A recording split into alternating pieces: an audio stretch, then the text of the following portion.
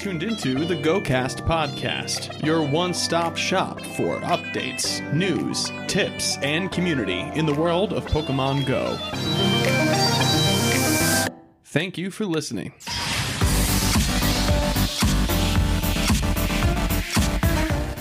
Hello and welcome to another episode of the GoCast podcast. It's a special interview episode, and this time we're joined by and talking to Alfindeol, who is a PvP Pokemon Go streamer. He also goes by Alf for short, but his real name is Ken, and I'm going to call him Ken throughout the rest of this because Alfindeol is a lot to say over and over again, as cool of a name as it is. So Ken, how are you? Welcome.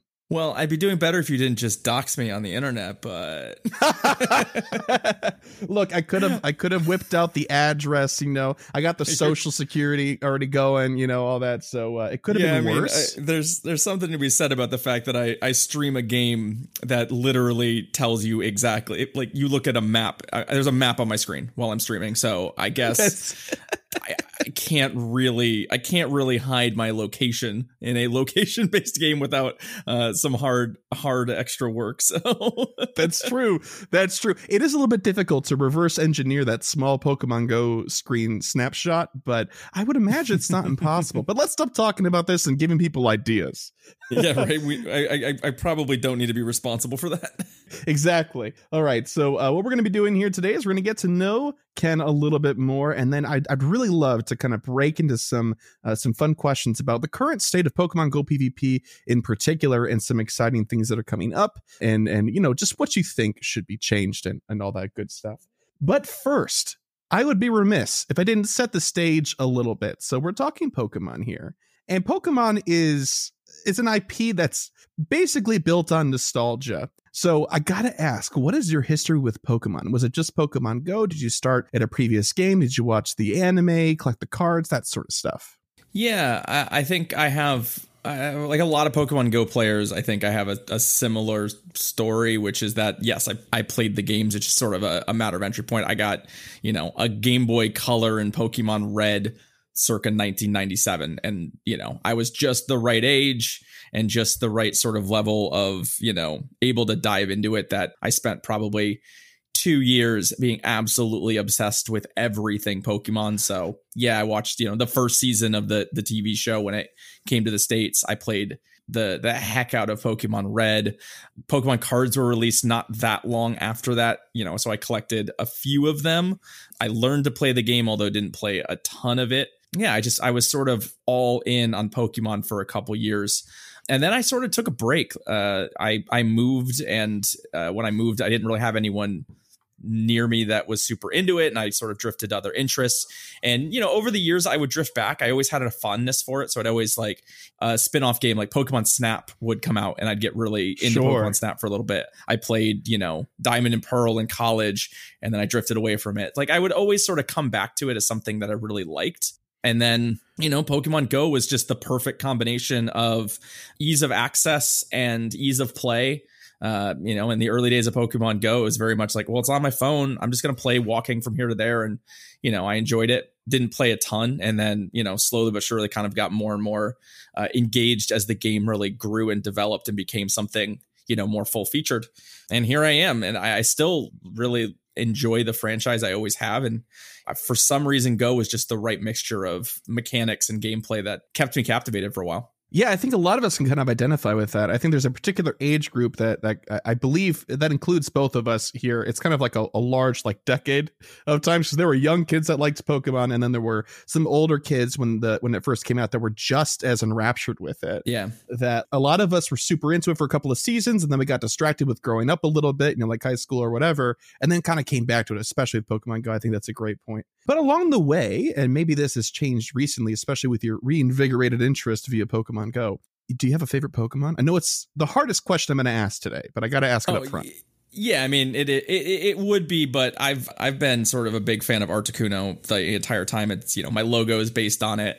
It made choosing a team in Pokemon Go awfully easy, because I really was like, oh, cool, I'm picking a bird. Well, Articuno is the best bird. So done. And yeah, it's always my favorite. I remember I think it was the only legendary bird I caught the first time I played the game, and it just was like so cool. And there were like so few good ice types in Gen 1 and in Red and Blue that I loved it. And I remember just trashing the Elite Four with it. Lance really has nothing on Articuno. It just felt great. Oh, for sure. Yeah, no kidding. Yeah, and there are like 6 ice types in Generation 1 or whatever. Yeah. That's very true. Someone's going to be really mad that I dissed on Lapras, but let's be real. Lapras is great, but it's no Articuno. Very true. But all right, cool. That's great. What I'd like to do is kind of talk about what you're doing on Twitch, because it's spectacular. People love it. And if you have ever come to any of our Monday night art streams, yours is the stream that we pretty habitually raid right after. On Mondays, we raid Alfindeol.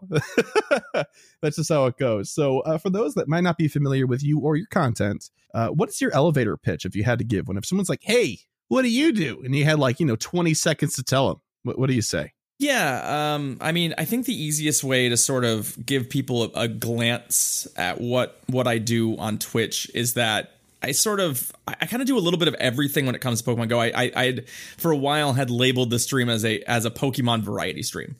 When you land on the stream, I'm not necessarily going to be, in GBL. I'm not necessarily going to be like diving through matchups on PvPoke. Like I might have an incense down and just sort of be chatting and catching Pokemon. I'm blessed to live in a pretty active spot. I have a couple stops. I've done rocket grinds. I did a 12-hour stream early on where I literally grinded out the training gold badge because I didn't have it. Oh my! Oh man! we do a lot of trading. We've got some trade streams and a game built around those. So I like to think of it as sort of a Pokemon variety stream. I do some other games I've played, Pokemon Pinball and Pokemon Snap and Sword and Shield. I've done some shiny hunting, but realistically, I like to think of it as we're all sort of gathered together out of an interest and love of Pokemon Go and specifically PvP. But we're sort of a more, I don't want to say mature community, but the average age of our viewers in chat is probably a little higher than other streams. I'm kind of an old fart myself, even if I don't look like it.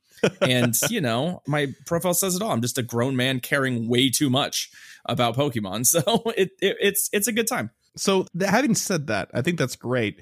What sets you apart from other Pokemon Go streamers? If you had to really kind of go to bat, someone's like, oh, well, I already watched like 4 or 5 streamers. Why would I come to you for your content?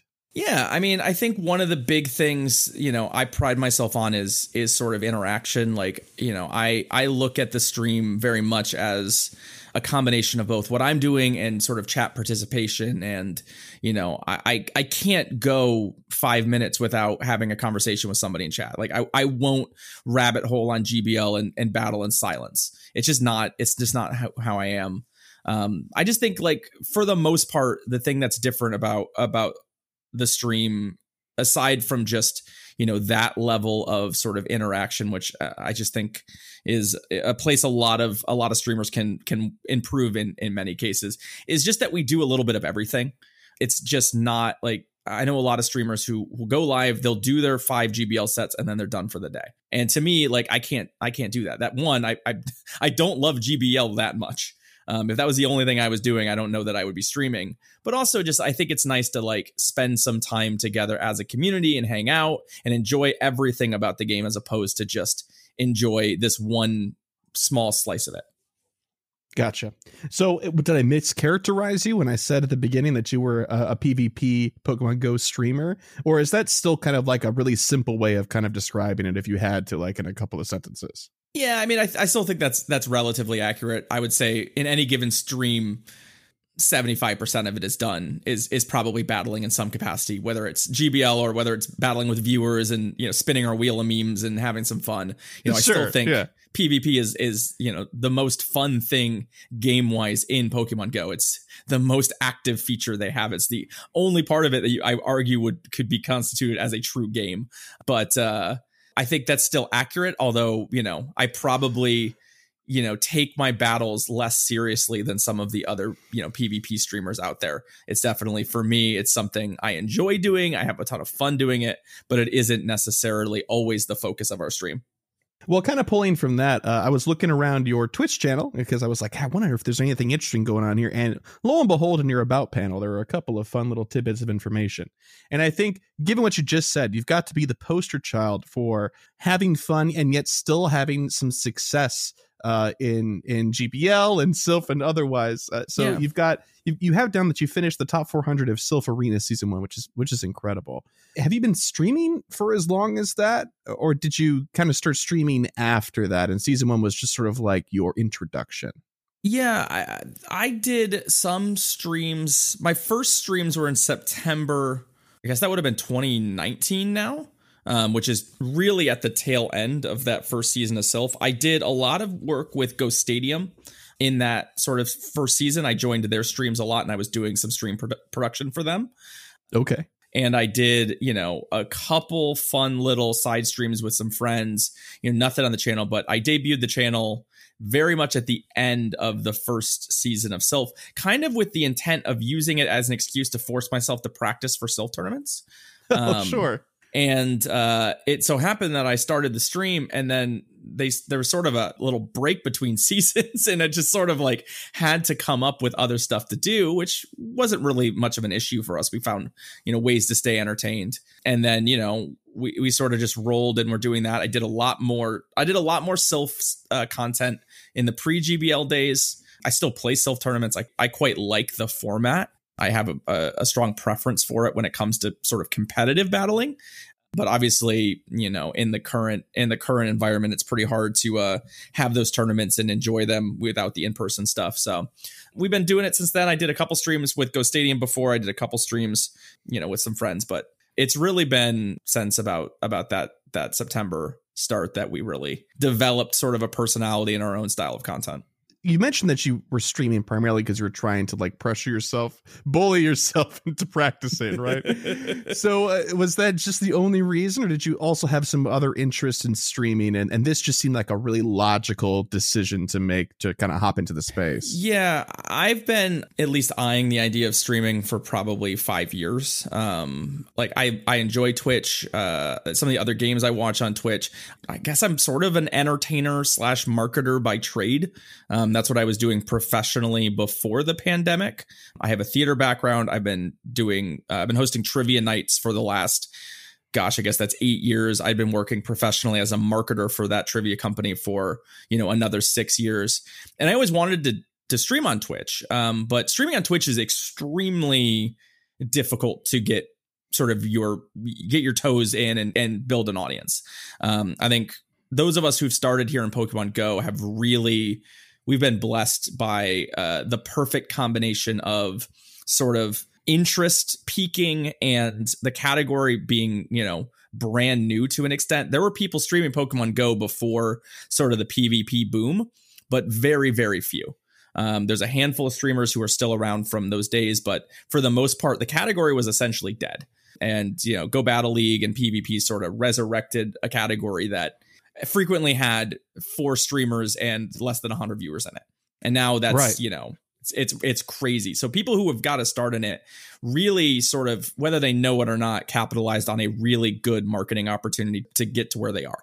Most streamers don't, not even to where I'm at. And I'm not even a big name necessarily anymore in the category. It's pretty rare to go from brand new streamer with no audience to Twitch partner in 6 months. It just doesn't happen in most categories unless you are outrageous, unless you are the best player in the world and suddenly everyone notices you. Like, it's just really, really hard. So we've been very, very blessed.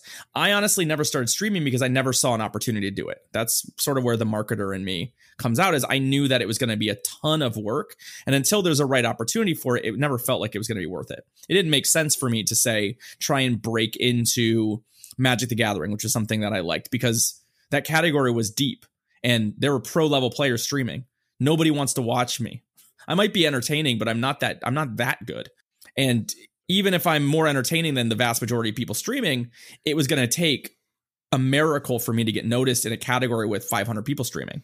There's been plenty of games like that I would have loved to stream. And I do get to dabble in them now, which is really fun. But the simple answer is that Pokemon Go was just an absolutely fabulous opportunity to get in and start developing an audience. And I had the right connections with the right people. I knew, the folks at Go Stadium who are really great at sort of helping me get my start. And I knew all of the other content creators, and sort of as a group, we helped sort of foster an audience there that's really, really taken off, which is awesome. But ultimately, I only really got started because I saw that opportunity and thought it was like, hey, you know what? I want to stream. I think I'd be good at it. Now there's also the opportunity to do it without having to stream to 0 people for 6 months while I try and build an audience from nowhere. Right, exactly. Yeah. Living with, just tweeting it out there and praying that people show up. Right. And then being like, okay, cool. Well, it's really interesting. I didn't really know that your marketing background was so extensive, but we talked a little bit before we started recording. So I kind of had a little bit of an inkling, but I didn't realize that just hearing you talk about it, that your mind was so focused on that, even just maybe subconsciously, right? You can't even help it at that point. Yeah, no, unfortunately, I cannot break the fact that deep down in my heart of hearts, I'm a soulless marketing shill. I just can't. It's there. I look at everything from that. I come from doing this, professionally, and I look at everything like, all right, what's our opportunity here? What's it going to cost? Like, even for my own content and existence, I look at everything that way, and I honestly think that, had this opportunity not looked so appealing, from an opportunity standpoint, I probably would have never started streaming. I'm glad I did. I'm really happy I did. But I think there's just a lot of potential here, and it was really cool to sort of see it. And I'm glad that it's been so good for so many people. Yeah, absolutely. I didn't originally plan on asking this question, but I feel like it'd be missing a great opportunity not to ask you. So you started streaming prior to lockdown, right? Prior to pandemic situation in general. And then you've been streaming through this entire situation as well. So I would love to hear what your take is on how the space has changed over that time.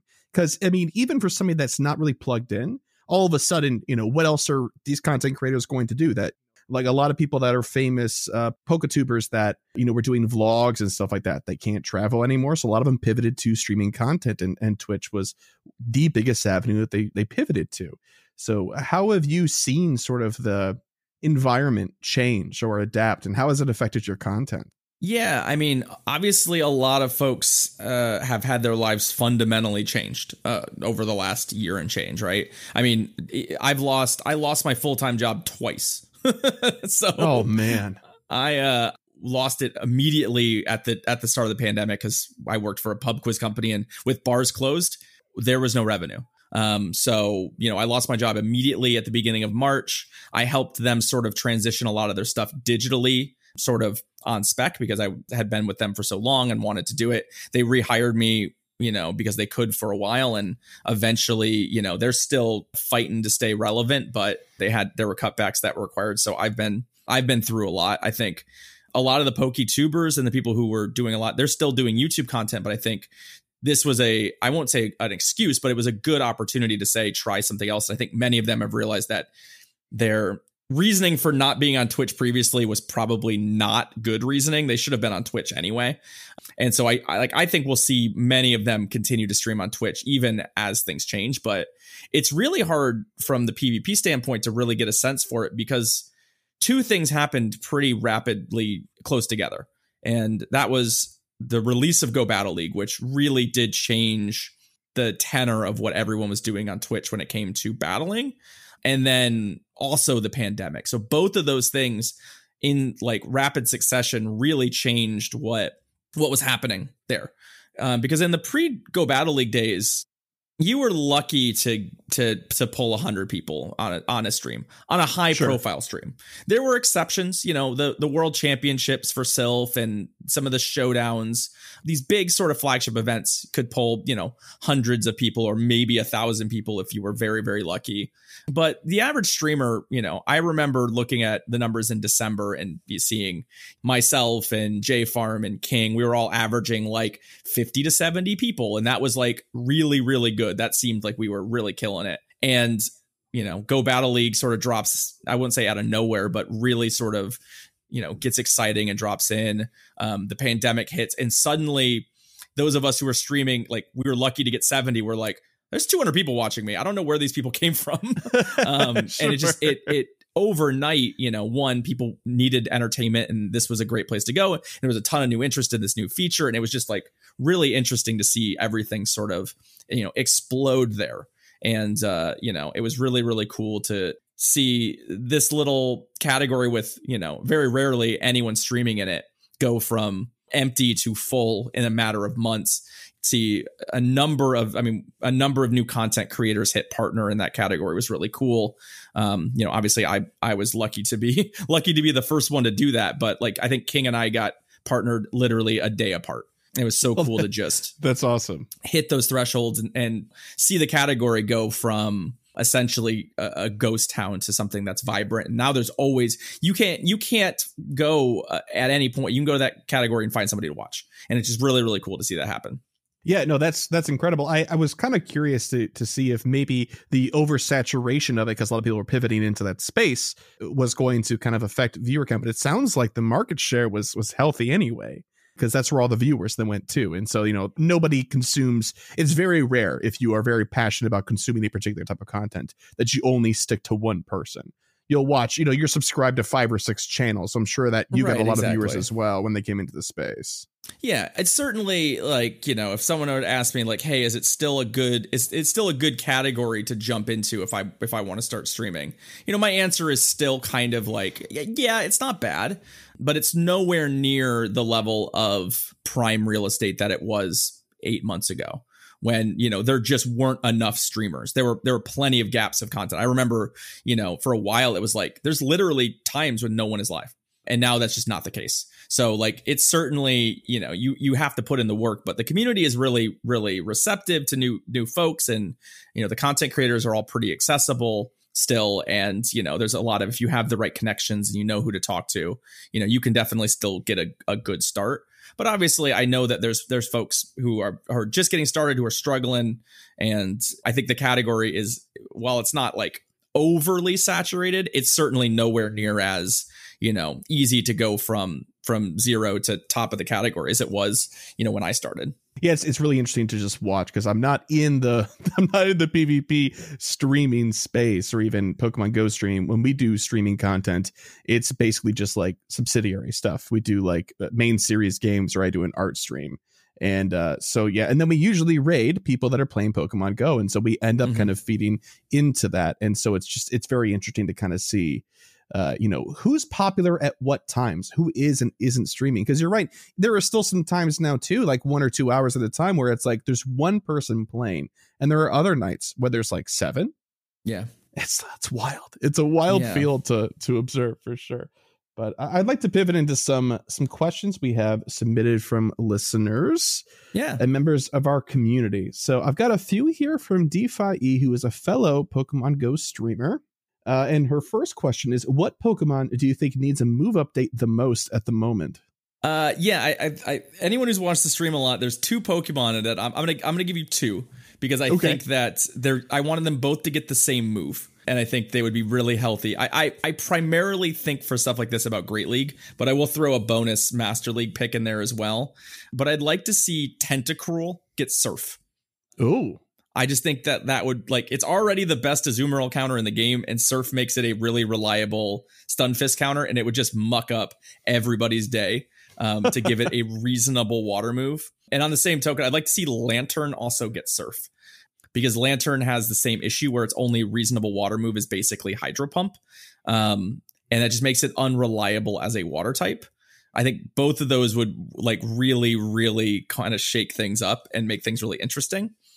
And then in Master League, I just want to see literally any of the Swords of Justice get good moves. I don't care what moves they are. They need fighting moves badly. And they can do a lot for that meta, because, the steel types are so problematic there that I think giving them, I mean, I know they don't learn counter. I think most of them learn Rock Smash, which is a move that probably needs an update at some point. But they would absolutely, rip that meta open, which would be really, really cool. So those are the ones that, like, immediately off the top of my head, I'm just like, I would love to see those. Well, I'd say probably out of that grouping, the Swords of Justice one is probably the one we'd have to wait for the most. Yeah. Or the longest, rather. Well, and it also would require that we play Master League, which I don't. I know a few people enjoy some Master League Classic like right now, but the fact that they've given us sort of a thematic like holiday type cup, like Love Cup, to play as an alternate indicates to me that they're sort of aware that there's some issues with Master League accessibility that have only been made worse recently. So I think, like I haven't touched Master League in a while because there's no reason to. I'd rather play Love Cup than Master League anyway. I don't know. It's going to be very interesting to see how they handle Master League over the next 3 to 6 months. Sure. And now I have a question that we could probably hop to here because Carlo had one that kind of plugs right into this. So do you think that reasoning with Master League, like the whole XL candy raising the ceiling for investment possibility? I know that Classic is an option, but do you think that some people are just kind of less interested now, even more so than they were before, because the level of investment that you need to be good in just regular old Master League is astronomical? Yeah, I mean, I don't necessarily think that most players who would enjoy Master League are worried about the expenditure. Yes, obviously, there's a lot of players who are it's gonna put a lot of pressure on dust and that sort of stuff. I think the issue right now is just the fact that XL candy is not a particularly well balanced mechanic. And yeah, that's fair. That is fair. Legendary XL candy is essentially a broken mechanic. It doesn't functionally exist, and there's not enough rare XL candy to get you there. And then you compound that with just the level of access that if I, for example, I live in a dense urban area, so grinding something like an XL Gyarados to level 50 is reasonable for me to do in an event like this. I'm not really doing it currently, but I could. And then I jump into a queue and I battle, and then, okay, well, now there's always been these intrinsic sort of like accessibility issues. And I've talked about this a lot because a lot of people, have thoughts and opinions on this. But Pokemon Go is never intrinsically going to be a balanced game when it comes to access, because that's at odds with what the game is. The game is a collection game, right? And they need to maintain a level of rarity on your collecting items to keep you interested in playing, which is going to be at odds with the idea of everyone having the same tools for PvP. And you could certainly come up with solutions to that, but I think that sort of tension is always going to be there. The problem with XL candy is it's worse than the usual thing. Having a level 50 Gyarados is significantly more impactful than having a Gyarados with, say, Aquatail. Because there's usually like some variety there, right? There's usually like, well, I could run it without Aquatail, or I could run something that's pretty similar. But now you're literally breaking that sort of balance that is the CP, and everyone having access to even that. Like, I think that Master League is the one place where XL Pokemon are simply not, they're not going to work because there's no baseline balance there. And I know like some people would and I'll preempt the question about Ultra League. Ultra League is an intrinsically balanced format because of the fact that it's got a CP cap. Any Pokemon at 2,500 is technically balanced against any other Pokemon at 2,500 CP. Yeah, Umbreon's really good. And not having access to an Umbreon means that you're limited in ways. But literally any Pokemon at 2,500 CP is technically about as good as an Umbreon. I know that people are going to be mad at me for saying that but it's so good. But I do believe that you can find ways to win in Great League and Ultra League without XL Pokemon. I think in Master League, like over Master League, I think if somebody brings 3 level 50 Pokemon, they are so unbelievably favored over an opponent that doesn't have access to those that it just makes for a format that shouldn't really be pushed or played. All right, so having said that, with setting the goalposts, kind of like putting this ceiling on it and kind of giving us parameters in which like to theory craft within, because Master League is just kind of like a whatever the best thing is, dump as much as you can. It's just max. Right. And you mentioned how Ultra League is just intrinsically better because, what's the phrase? Limitation breeds creativity, right? And so it becomes just that much more of an interesting space to exist in, especially competitively. And thank you to Carlo for that question. I'm kind of adapting it here as well. Do you really think that there should be kind of a version of every league, like a classic of each league where XL Pokemon are not allowed for this particular reason? Because I kind of think that it's a general consensus that what you said up front, that the XL system is a little bit just not fully fleshed out or isn't well balanced, or, it's something like the idea is good. It's fun. It's a cool mechanic, but it does kind of run train on the competitive space, especially if they had already set up these formats. Yeah, I think my read on the XL, like at least as a pure mechanic, is it was the simplest solution to a problem that they wanted to address, which was they didn't want you on day one of the level 50 update to be able to just level. Like, we have so many resources at this point that like it would have been very easy for me to just max a ton of Pokemon. It would have been trivially easy for me to take stuff to level 50 without some kind of time gate. And they've used XL Candy as a time gate, essentially saying you'll get XL Candy, just keep playing the game. And that's sort of how I'm currently treating it to an extent. Is obviously if there's a spotlight hour or community day where the XL Candy is something I think I'm going to want, I play a little harder. It's a resource that I'm going to grind, but I'm not like actively going super hard hunting Metatites to make an XL Metacham. I probably should. It's a really, really good Pokemon for Great League, but I'm not like overly concerned about it. Now, that's totally incorrect when it comes to things that aren't available in the wild. So a legendary Pokemon, for example, is the functionality doesn't exist right now. You're never getting an XL Dialga for Master League. It's just not happening. Right. I don't personally think that all leagues need a classic format. I think there's a couple reasons for that. One of the biggest being is I sort of mentioned how things become at odds with the core Pokemon gameplay experience. And I always like to remind people that regardless of how much you love GBL or PvP or any of that the core gameplay experience this is a collecting game. It is a resource management and collection game. They need you to walk out your door and want to catch Pokemon. And anything they do that makes it so you will not do that as much as they would like you to is sort of problematic to the core game design.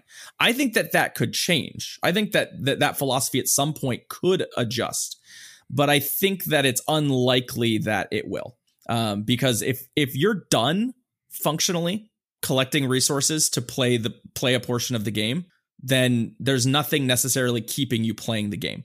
And I think it's a really hard balance to strike. And, it's one of the things that makes the competitive side of Pokemon Go kind of occupy a weird space, because ultimately there are people that the competitive drive of PvP is fun enough that they would continue playing the game without the collecting aspect, that they would just play this game. But what percentage of the player base that is, we sort of don't know. And we're sort of in the dark when it comes to whether or not ultimately when, push comes to shove on the Niantic side, if they need to make a sacrifice, where are they making it? Are they going to sacrifice a little bit of the competitive integrity of Go Battle League to keep everyone who's collecting happy? Or will they sort of sacrifice some of that and try and make the Go Battle League crowd happy? And I think it's a challenge. I don't think it's necessarily something that's there's a clean answer to. But I think that's sort of what we're seeing and why we're happening. But that's the reason I don't think we're ever going to see classic for Ultra League or classic for Great League. And I also don't necessarily believe that they should, mostly because I still fundamentally believe that those metagames will develop and they'll shift. And having a CP cap puts a relative level of balance on those formats. Now, maybe I'll be wrong and they'll settle into a place that's significantly worse than it is now. It's a possibility. Let's not throw that out. Yeah, it is a possibility, because I think one of the things that, like, to get into the nitty gritty a little bit on it, like XL Metacham is a good example. XL Metacham just beats everything neutral. Like, it doesn't have neutral fights. It either crushes something, wins, or gets crushed. And not having neutral fights kind of becomes a problem, because that makes the games less interesting. The things that actually are fun in PvP are when, like, well, these two Pokemon are pretty evenly matched, and it kind of depends on how you play it to determine who's going to win. And if the formats all devolve into, well, there's a centralizing force that just you have to hard counter it, then things actually become worse as a metagame. There's always going to be something that's quote unquote best. The thing is that you kind of don't want that best thing to be so oppressive that the only way to beat it is by targeting it specifically. But, you know, we might already have been there with Azumarill for seasons. So I don't necessarily look at, you know, XL Metacham necessarily as any worse for the format than that, or Umbreon in Ultra League for that matter. Like, I just don't necessarily think that it's all that worse than the sort of centralizing forces we previously had.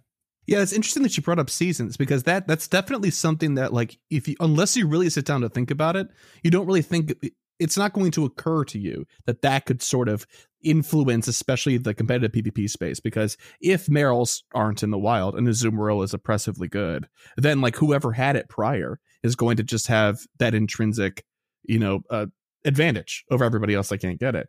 And this has been sort of what's going on with community day moves, but on a almost a grander scale, right? Because you could sort of trade for a community day in Pokemon. There were other ways to, you have elite TMs now. XL Candy, if you miss your window to pick up your XL Candy for something, like if they do a Merrill Spotlight Hour, but it's not available in the seasonal spawns, like it kind of isn't right now. Mm-hmm.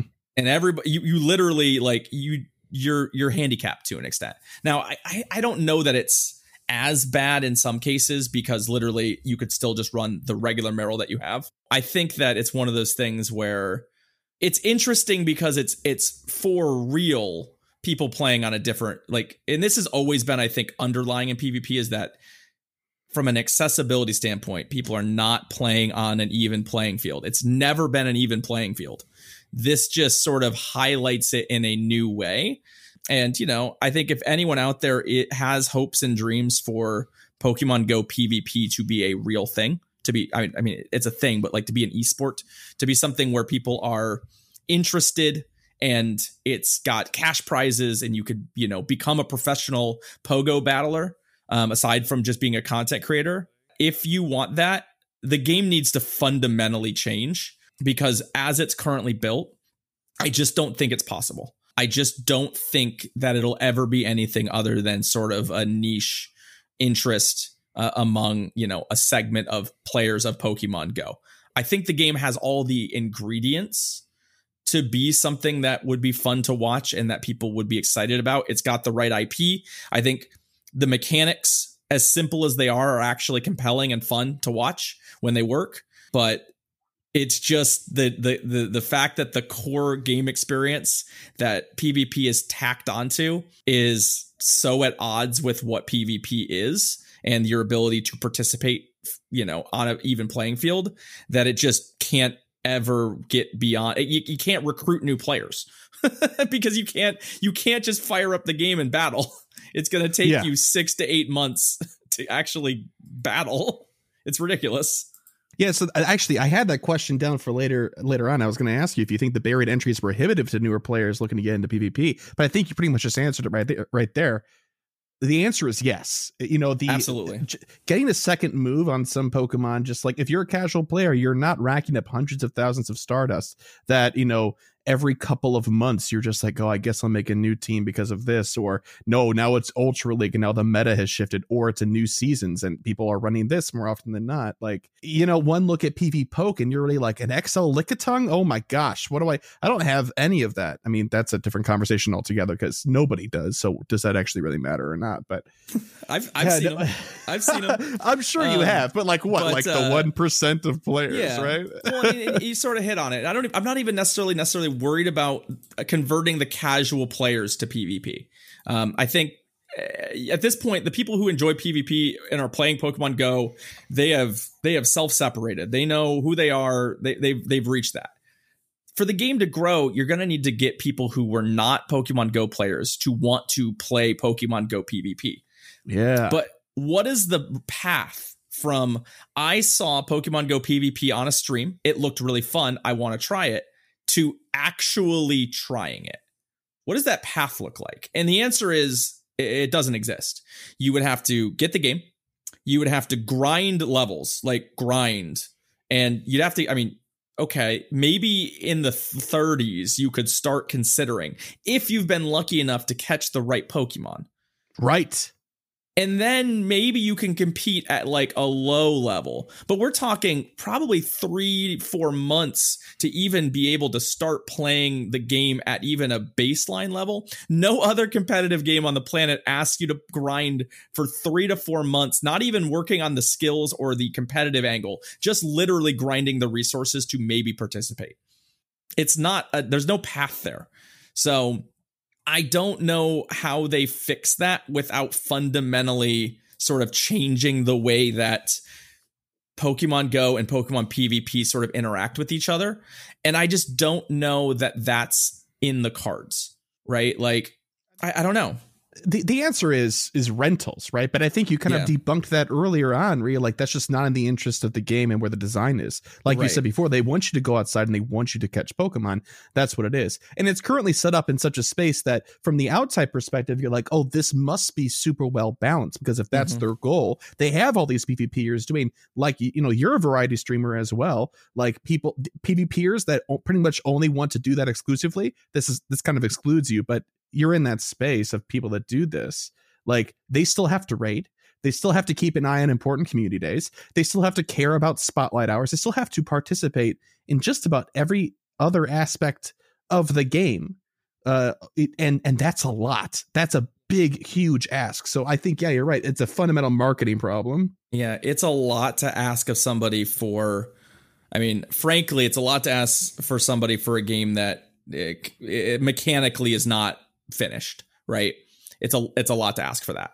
And I think that, like, ultimately, you know, I think shifts are possible. I think that, you know, Niantic has shown that they have some interest in sort of where PvP is going and its potential. I think the Pokemon Company has shown some interest in PvP and its potential. You know, we saw it at Worlds. I think it's on their mind.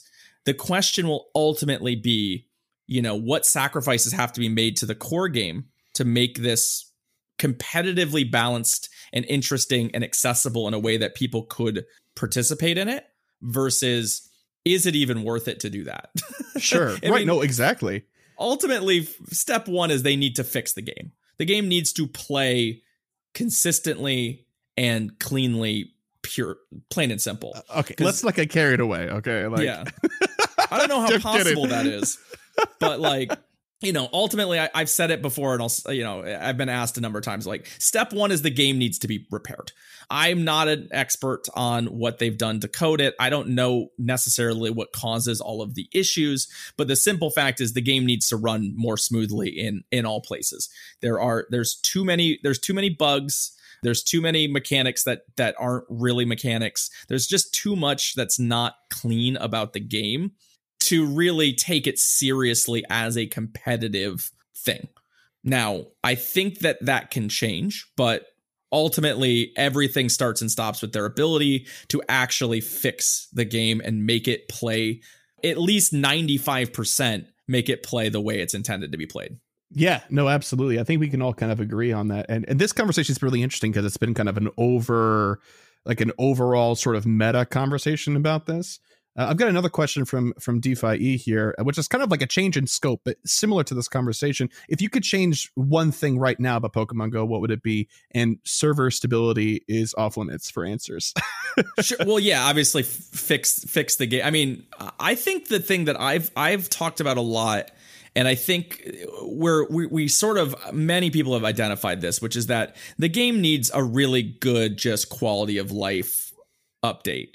It just needs them to spend some time hanging out with people who play the game, seeing what they do every day and how they do it, and going, okay, how do we make this game feel more fun to play? I'll give you a couple examples.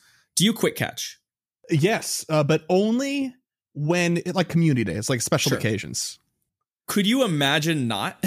On those days? No, not anymore. Now that I made the chance, I was very against it to begin with, because I was like, that's not the way it's intended to be played. But they left it in on purpose, and like once you start, you just can't. You're like, why would I go back? Right, and I think, like, here's the only time I don't quick catch: when I have something in my other hand, because I can't one-handed quick catch. Like if I have a cup of coffee and I go for a walk with a cup of coffee and my phone, but it hurts to play the game that way. And I think a lot of players feel like that's the case. That's not good. And there's a couple examples of that in the game where it's like, this feels like a chore. There's all of this animation bloat, and it comes catching as a huge pile of animation bloat. Things like feeding berries in gyms is just a frustrating endeavor. It's so laggy and it freezes out. I've been lagged out of rocket battles. Like, all of the things I do in the game, sending gifts is a chore. All of these things that, like, if they could just expedite and speed up and do some quality of life updates that make those experiences better, I think that the game becomes more fun to play. And I know that's kind of a big, broad sort of thing to say, like, what's the one thing I would change? But I think that, like, I don't think there's anything wrong necessarily with basically 99% of what's happening in the game from a baseline design standpoint. It's just that everything is frustrating to do. Everything takes three times longer than it needs to. Everything, like, just give me a button that says, feed these berries to the gym. Give me a button that let me just send 10 gifts. Send my gifts to people on my list. I don't care who you send it to. Just send gifts. You pick the people.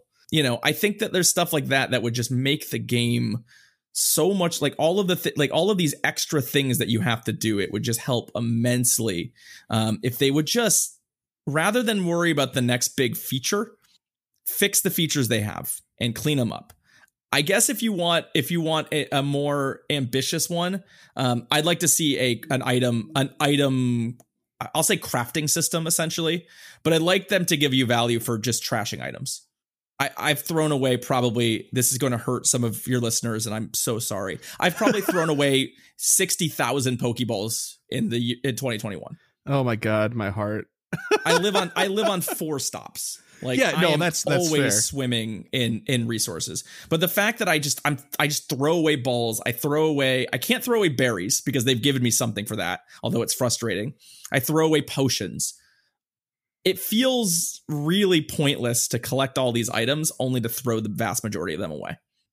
Right, for sure. But there are a couple of counter arguments to it, though. One of them would be that it is a mobile game, and for them, they want you to spend as much time in their app as possible. But I think you're right. Like, hitting the balance between, like, is that enjoyable time I'm spending, or is it frustrating time? Like, when I'm spamming evolutions during an evolution hour, people are calculating based on animation times, not how many resources I have, which is how it should ridiculous. Be. Right. Yeah, it does seem a little bit backwards for sure. But I also think it's because this game, when it first came out, when it was built on some of these design decisions, was not engineered to be the hit that it is.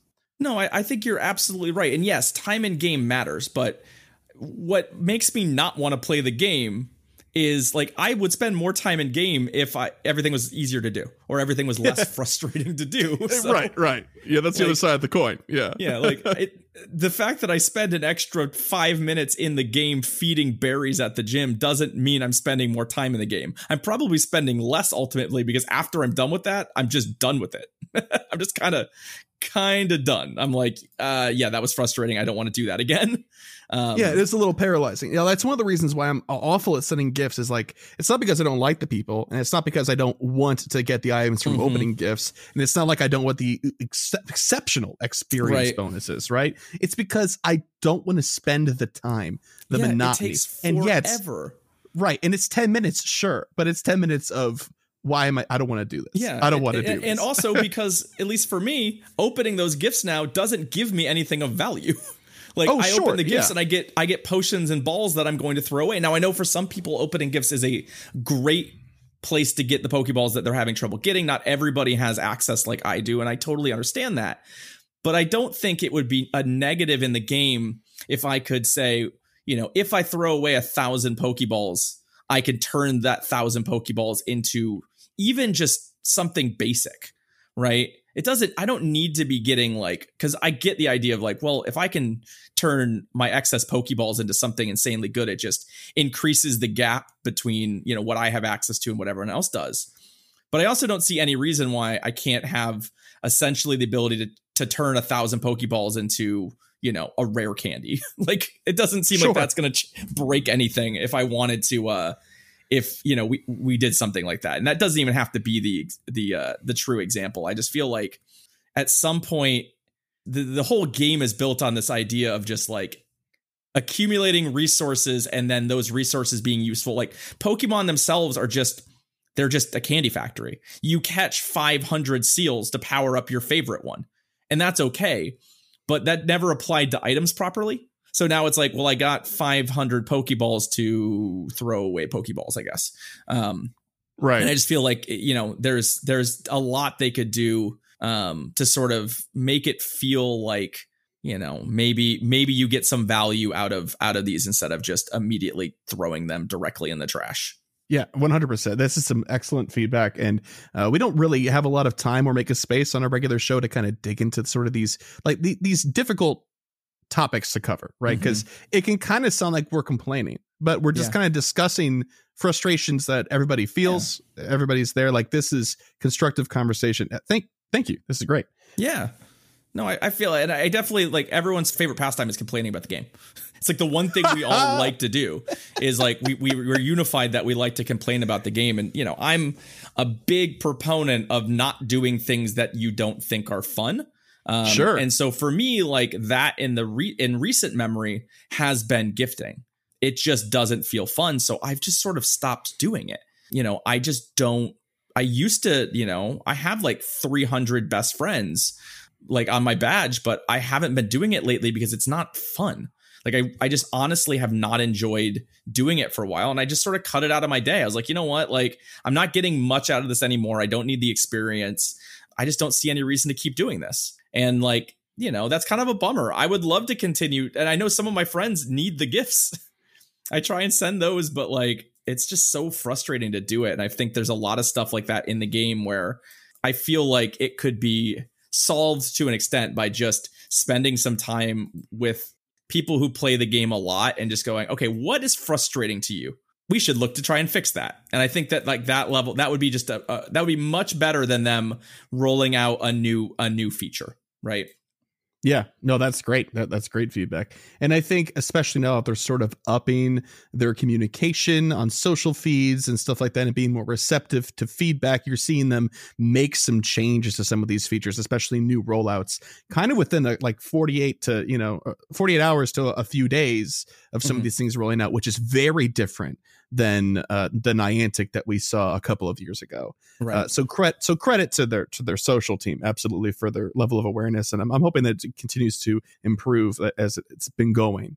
But thank you to everybody that submitted questions, DeFi, Carlo, and Rose. I know we didn't get to everything, but we covered a lot of what these questions were going to get to eventually. I've got a couple of other closing questions here before we wrap up that I really want to cover. We talked about resources kind of in depth. You covered them in particular about how this game is collecting for sure Pokemon, but also resource gathering. And it kind of begs the question, especially in the PvP space. We already covered XL Candy and how prohibitive some of those costs can be. But how do you balance your time and Stardust investment between, GBL, Sylph, and Go Stadium? Because for a lot of players, even just affording one seems like a lot. Yeah. I mean, gosh, I spent a lot of Stardust back in the day. I mean, the real answer is I have spent an inordinate amount of Stardust on PvP stuff because I enjoy it, and I spent a lot. I also, though, don't spend as much Stardust on, say, the general raid metas, primarily because they haven't changed terribly much. Like the best electric type hasn't changed a ton since I made, some Raikus to beat Kyogres like 3 or 4 years ago. Yeah, there's stuff that's better, but ultimately, like, I don't max out my raid mons. I'm never really, because of where I live, I'm never short manning anything. I just, I've always been very much about optimizing my spend. PvP is a place you can't cut corners on your spend to an extent. Like, you can cut corners a little bit by choosing maybe slightly suboptimal IVs and saving some levels here or there, which I do quite a lot, especially for Ultra League. I have a lot of Pokemon in Ultra League that are really high IV'd. Because it'll save you 3 or 4 levels, and those 3 or 4 levels are like 34 through 37. And the difference in dust, like my Lapras probably cost me 200,000 less dust to make because it's a perfect and it's not a high, it's not a PvP IV one. So I've always been big on min-maxing sort of my dust expenditure in that way, where, I take a look and I wager whether or not I can afford those resources or want to spend those resources on something like that. Is it worth it to spend an extra 250,000 dust for a rank 5 Lapras as opposed to just the one that I already have that's close to where it needs to be? And I think that, like, being smart with your resources at the end of the day is Pokemon Go. That is the game. Sure. And if you don't particularly enjoy the idea of managing your resources in that way, then this is probably, you probably have an abusive relationship with the game, because that's what it is. It is at its core a resource accumulation and management game. Managing your Pokemon inventory, keeping the right stuff, spending your dust where appropriate. Like, all of that is just boils down to your ability to do that. I tend to like that stuff. I really like games that, force you to sort of figure out how to optimize your various resources. And I end up enjoying a lot of Pokemon Go beyond PvP because of that. I keep a couple living dexes, and I like my collection, and I like managing that and sort of keeping my inventory clear. And, like, to me, that's all fun.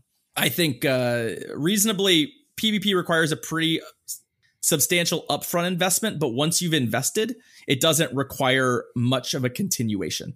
Like, I don't think I've spent all that much dust on much of anything for PvP in a while. Not anything seriously, because for the most part, unless it's a brand new Pokemon, I probably made it during Silph Season 1 for a cup.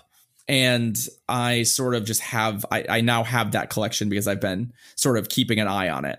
So usually, like, I think I've probably made 10 new Pokemon in the last 6 months, and that's about it.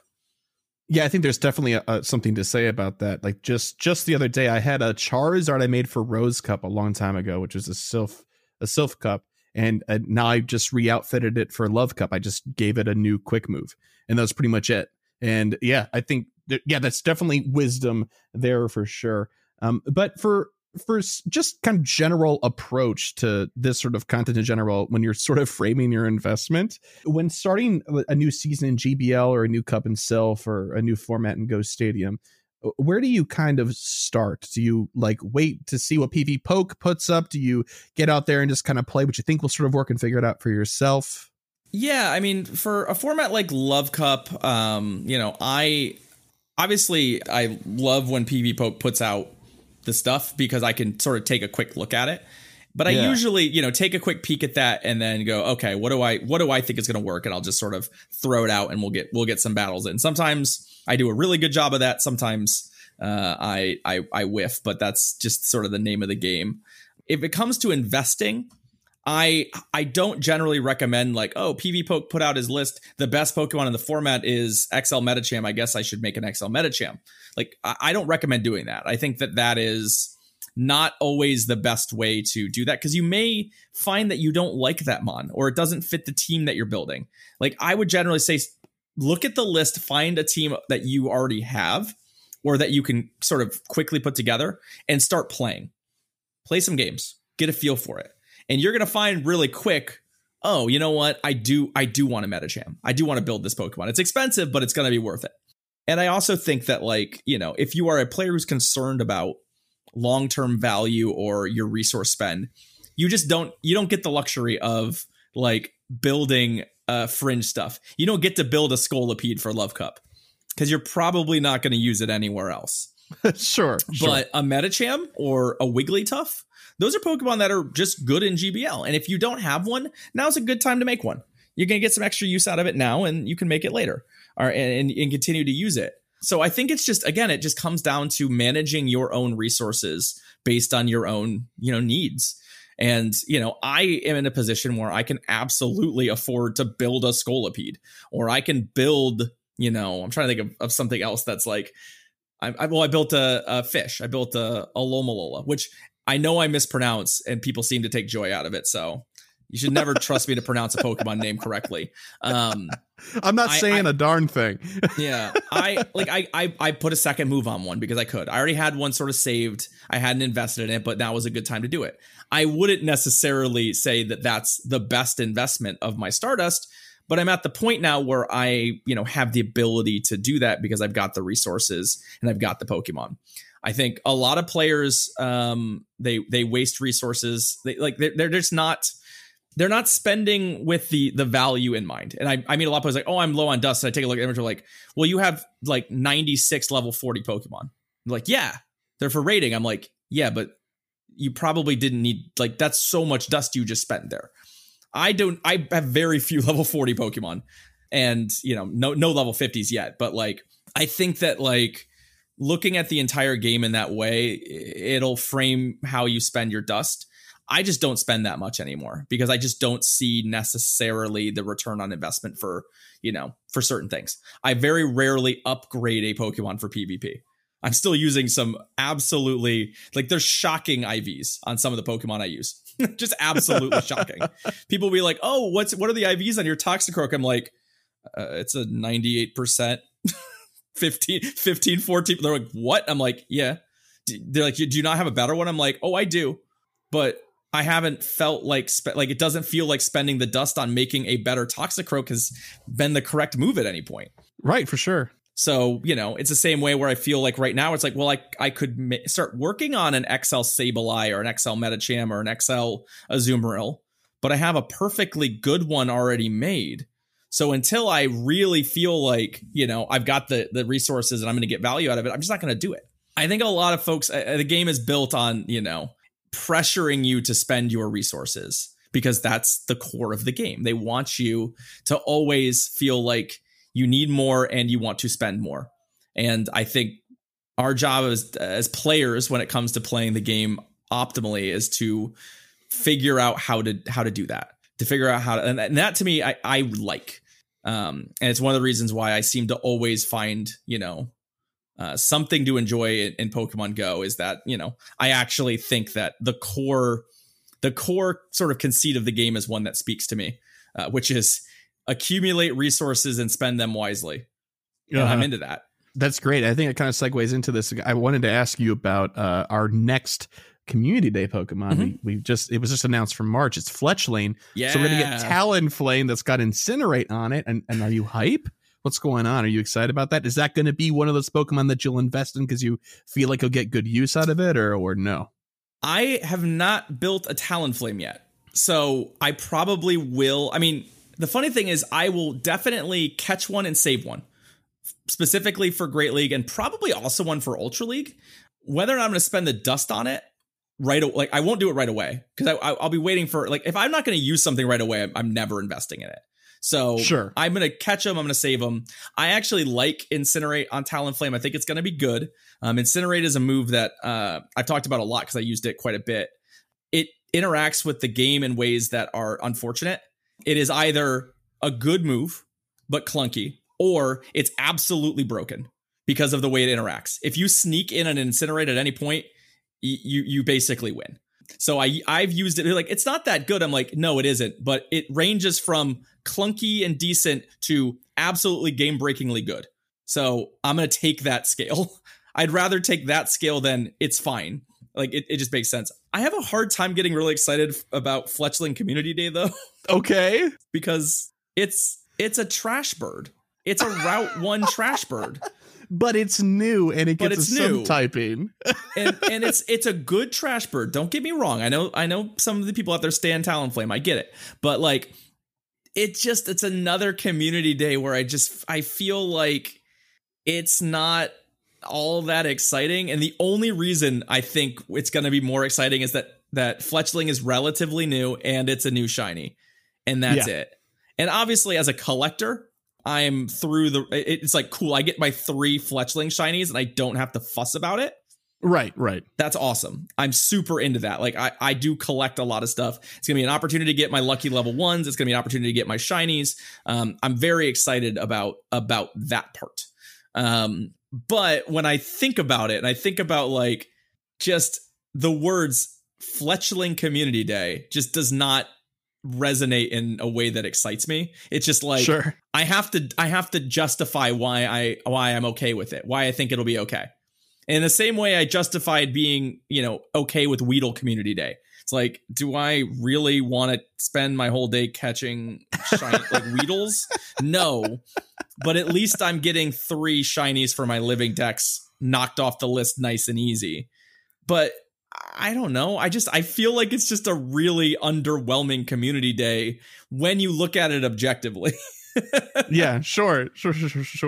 Well, you just picked a fight you didn't know you picked, because I love bug Pokemon. I was super hyped for Weedle Community Day. Hey, I'm not here to yuck your yums, friend. I'm not here to yuck your yums. I'm just saying that, like, realistically, like, how excited was I to be out there catching Weedles for 6 hours? Oh, I am completely aware that it was just me alone in my car, just happily just going, ha, ha, ha, yeah. Weedle, you know?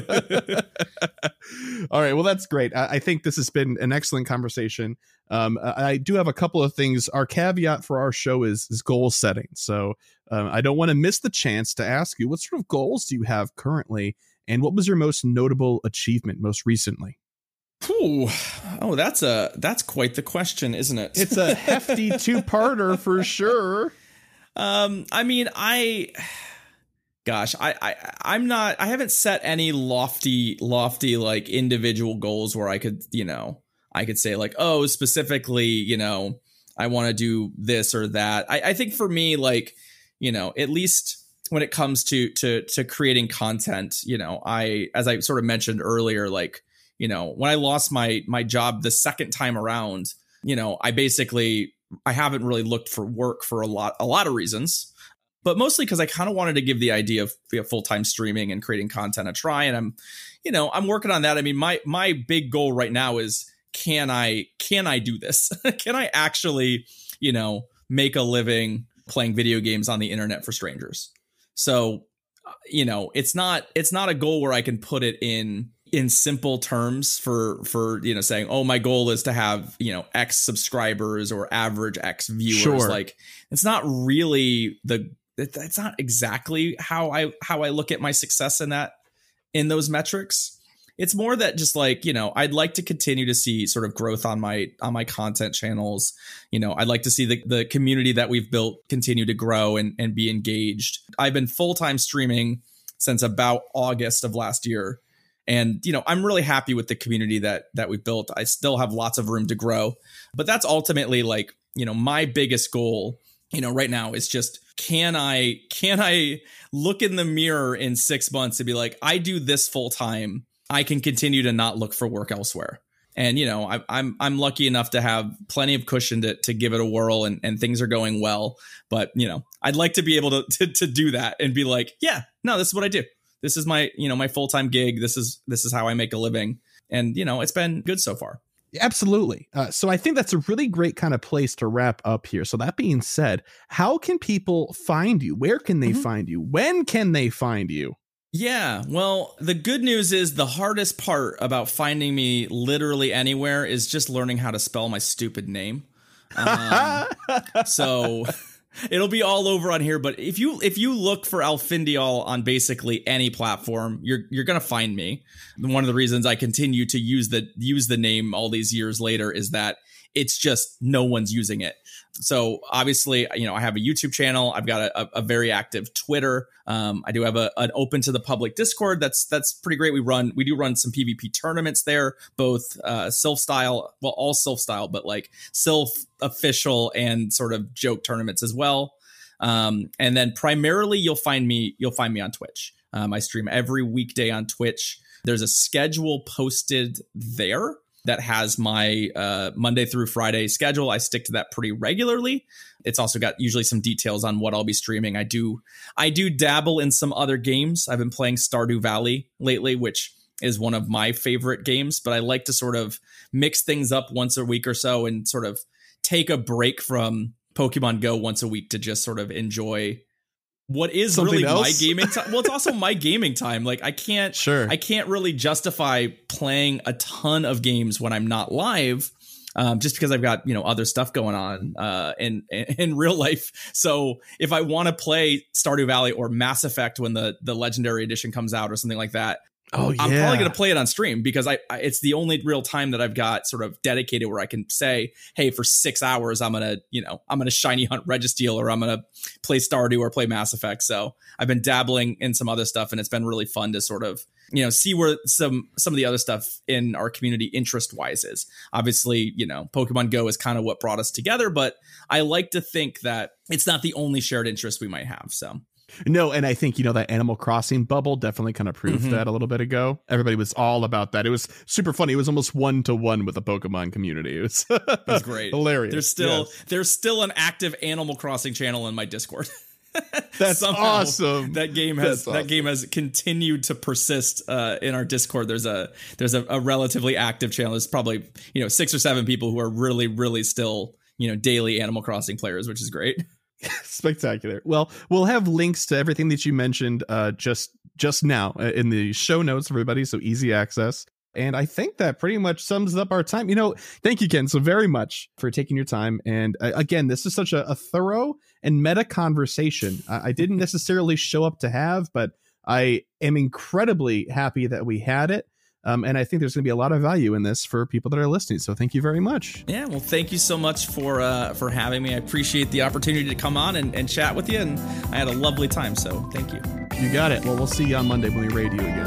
All right. I will be there.